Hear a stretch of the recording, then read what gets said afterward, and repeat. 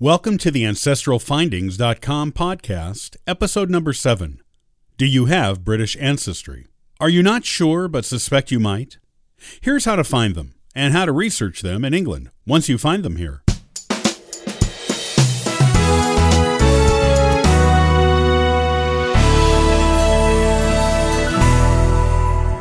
Do you have British ancestors in your family tree? You're in good company. As a former part of the British Empire, the vast majority of Americans whose families have been here for more than a generation have at least a little bit of British ancestry. Most of them have far more than that. If you're just getting started researching your genealogy, you will eventually get to that British branch or branches. In historic terms, British usually means English.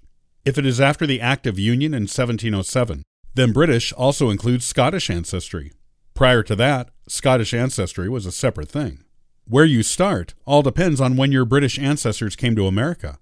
There are generally two different approaches to this: researching those who came during the initial colonization in the 1600s and those who came after the Act of Union in 1707. There is also a smaller third group of recent British immigrants who came in the 19th century and even into the present. Depending on where your ancestors came, you will spend more, less, or even no time looking at American records before jumping into the British records. British immigrants came to America for a variety of reasons. The first was religious. There was a period known as the Great Migration in England that lasted from 1620 to around 1660. This was a period when thousands upon thousands of mostly Puritan immigrants came to America to colonize it for religious reasons. The Puritans were being persecuted in England for their beliefs regarding Christianity. The Pilgrims, who came over on the Mayflower, were an offshoot of this group. They came to America hoping to build a society on the foundations of the principles of biblical beliefs. Colonizing the New England area, including Massachusetts, Connecticut, Rhode Island, New Hampshire, and Maine, many of these early Puritan immigrants still have descendants in these states today. Of course, not every British immigrant came for religious reasons. Starting in the late 1500s, experimental commercial expeditions were sent from England to the United States. The first permanent colony was successfully established at Jamestown in 1607. These colonies were founded in Virginia and then gradually moved farther south. The people who came to these colonies came to make money. Religion was a secondary concern, if it was a concern at all. The colonies in the South were owned by companies, and their job was to discover valuable American resources, harvest them, and send them back to England. The profitable tobacco plantations of the South were established this way. Later, immigrants may have come to join family already here, to try to start new lives as merchants or to buy land, sometimes coming over as indentured servants before gaining their freedom to pursue their dreams, to exploit available economic opportunities, to help the cause in wars they believed in, for love, and any number of other very human reasons someone might move to a new nation. If you follow standard procedures for tracing your American ancestors, you will eventually find your British ancestors. How far back you have to go depends on how long your family has had roots in this country. Sometimes you may be surprised at just how far back you can trace an American line before you reach a British immigrant, especially if your line was one of those who came over to join one of the early for-profit colonies.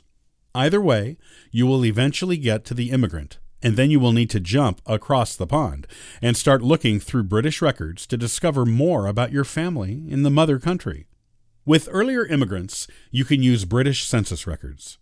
Census records are available for the years 1841 through 1911 and were done every 10 years.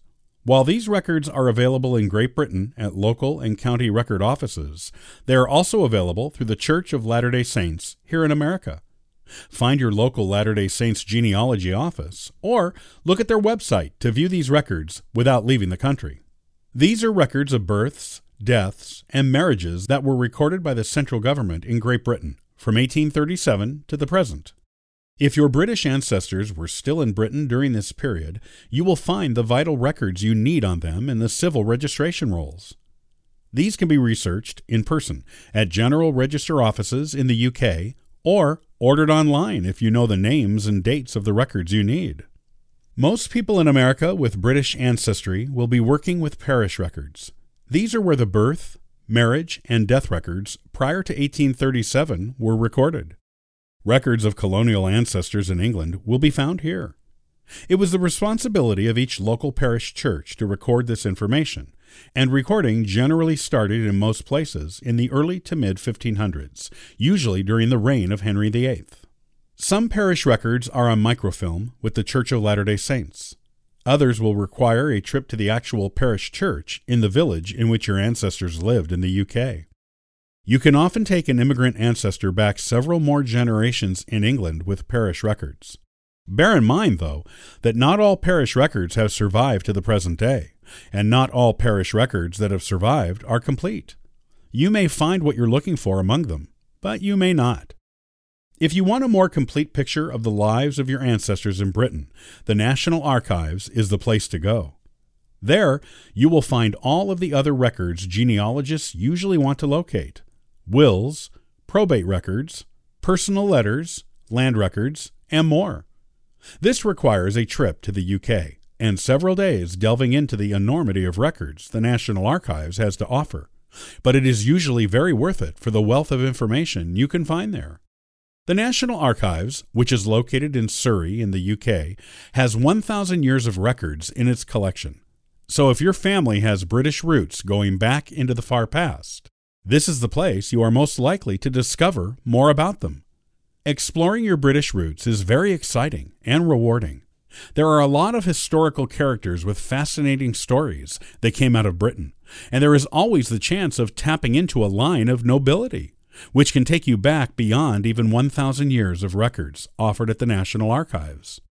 Both happened to me. Through my own research into my British ancestors, I discovered a direct great-grandfather who was the inspiration for a character in Shakespeare's play The Tempest, and also discovered I am descended from the medieval King Edward III, which also makes me a descendant of Charlemagne. Start exploring your British roots today. You will be amazed at the things you will discover.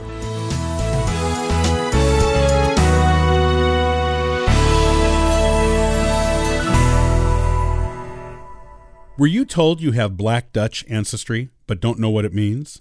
It means a lot of different things. Next time on the AncestralFindings.com podcast, we'll talk about these people and what you need to know to research those ancestors.